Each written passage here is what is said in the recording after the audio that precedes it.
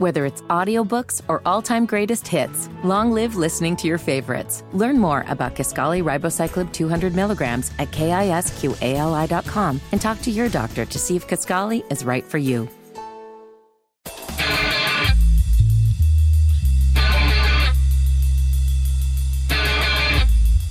We can't just give blank checks and expect good things to happen. At the same time, we cannot leave our allies on the battlefield to bleed out.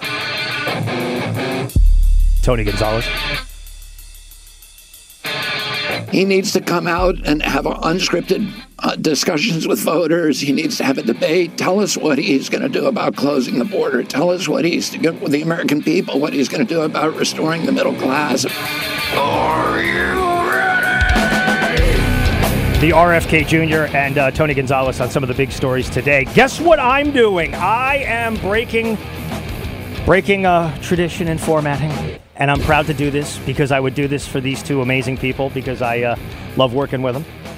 We are technically crossing the streams right now up front because you guys just got a big interview, and I should say, so it's official, PhD weight loss and nutrition. Right? That is good. We're going to re-rack this at the 5. But let me just say this, guys.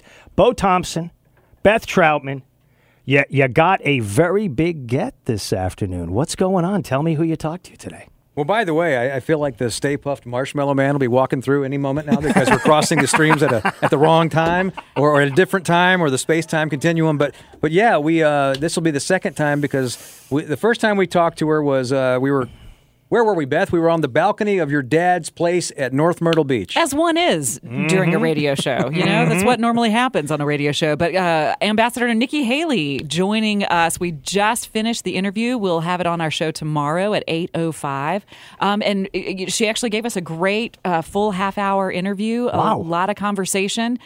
So we feel pretty lucky to get that much time with somebody who's so incredibly busy, given that the election or the South Carolina primary is... This wasn't one of those softball kind of question things, was it? It wasn't soft soap. And you guys, you brought in some heat, I understand. I don't want to give away anything, but you asked some tough questions. A lot has happened since that summer on the beach interview.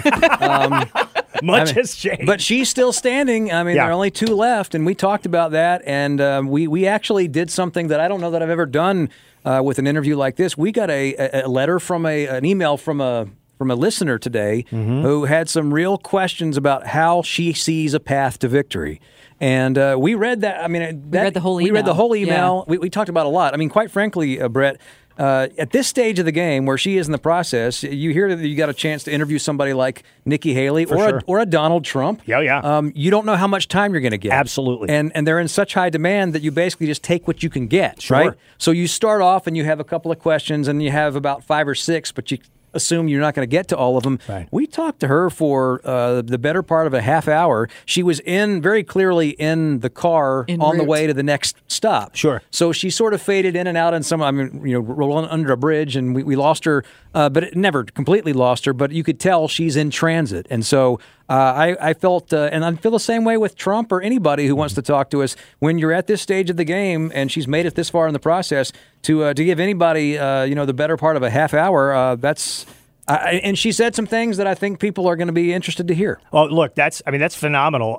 Beth, one of the big things, obviously, is because this is WBT, and we go well deep into South Carolina for that primary that's coming up here. And who else would you want to talk to but you guys? Right. Well, and early voting here in North Carolina starts at the end of the week, so people are ready heading into Super Tuesday. And that was what the email that we received from one of the listeners was a guy named Barry who was a registered Democrat for years and years ago decided to change to unaffiliated, and his plan was to vote for Nikki Haley, but was seeing that he didn't understand how she could potentially be successful, and he called her out on it, and she came in with a great extended answer to that email. See, that's really important, because if you just dodge that kind of a question, it doesn't matter. It's good to go right at it because it shows your dimensionality here with the conversation, for sure. Well, we obviously talked about some of the things that Trump has said in South Carolina. We talked about what he said about her husband.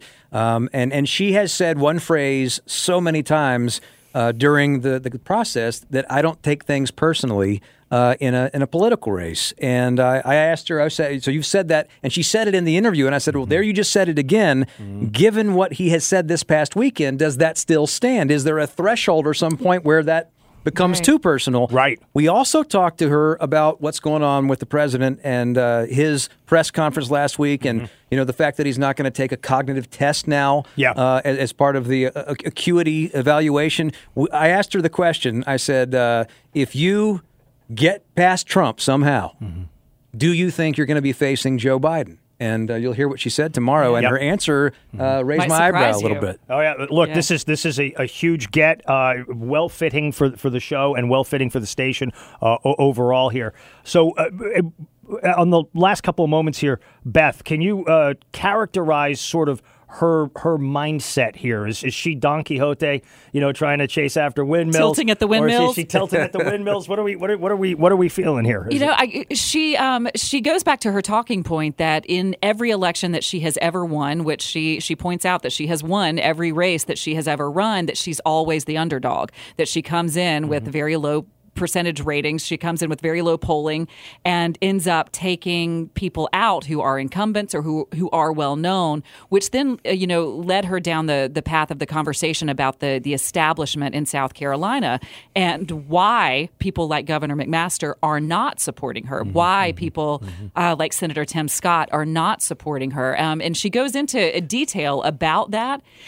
So for that, I think she's coming in. She's not really tilting at the windmill. She's coming in scrappy and planning on being a fighter. You know what? Okay, I'm going to change the analogy then. I'm going to go to Tombstone here, right? Because who do you got? She's going to be our Huckleberry. You got exactly. You got Nancy Mace kind of standing over there. Tim Scott's up on the roof. You got this other one over here. I mean, it's like this thing can go anyways. Any possible way. Now, listen. You have been incredibly good sports. You've been incredibly good sports because you've been up for 100 hours and you're doing interviews with Nikki Haley. This is really great. So I'll give you the floor. Pitch this audience on why they got to tune in tomorrow to hear Nikki Haley. Well, obviously, WBT covers North and South Carolina voters, and we have a primary is the key to really having your voice heard, especially in this election cycle. So the reason you need to listen is if you are one of those people who is undecided, or if you have been a strong supporter of one or the other candidates, you really need to listen to these kinds of conversations with an open heart and an open mind, because you might learn something. You might change your mind. That's true. Look, absolutely. Bo Thompson, I'll give you a final say here. Well, one other thing we asked her is if you don't win this nomination, given all that's happened with, again, the things that Trump has said lately that sort of have ratcheted this up to a point where it's at a fever pitch, can you see yourself endorsing the presumptive nominee?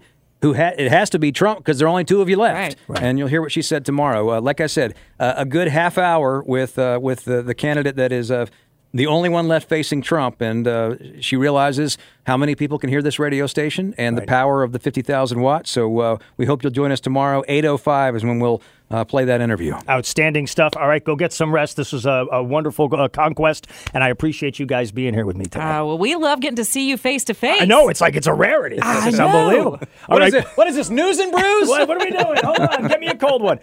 Beth and Bo, appreciate you guys sticking around and sharing it. Thank you so much. Yes, sir. You guys got it.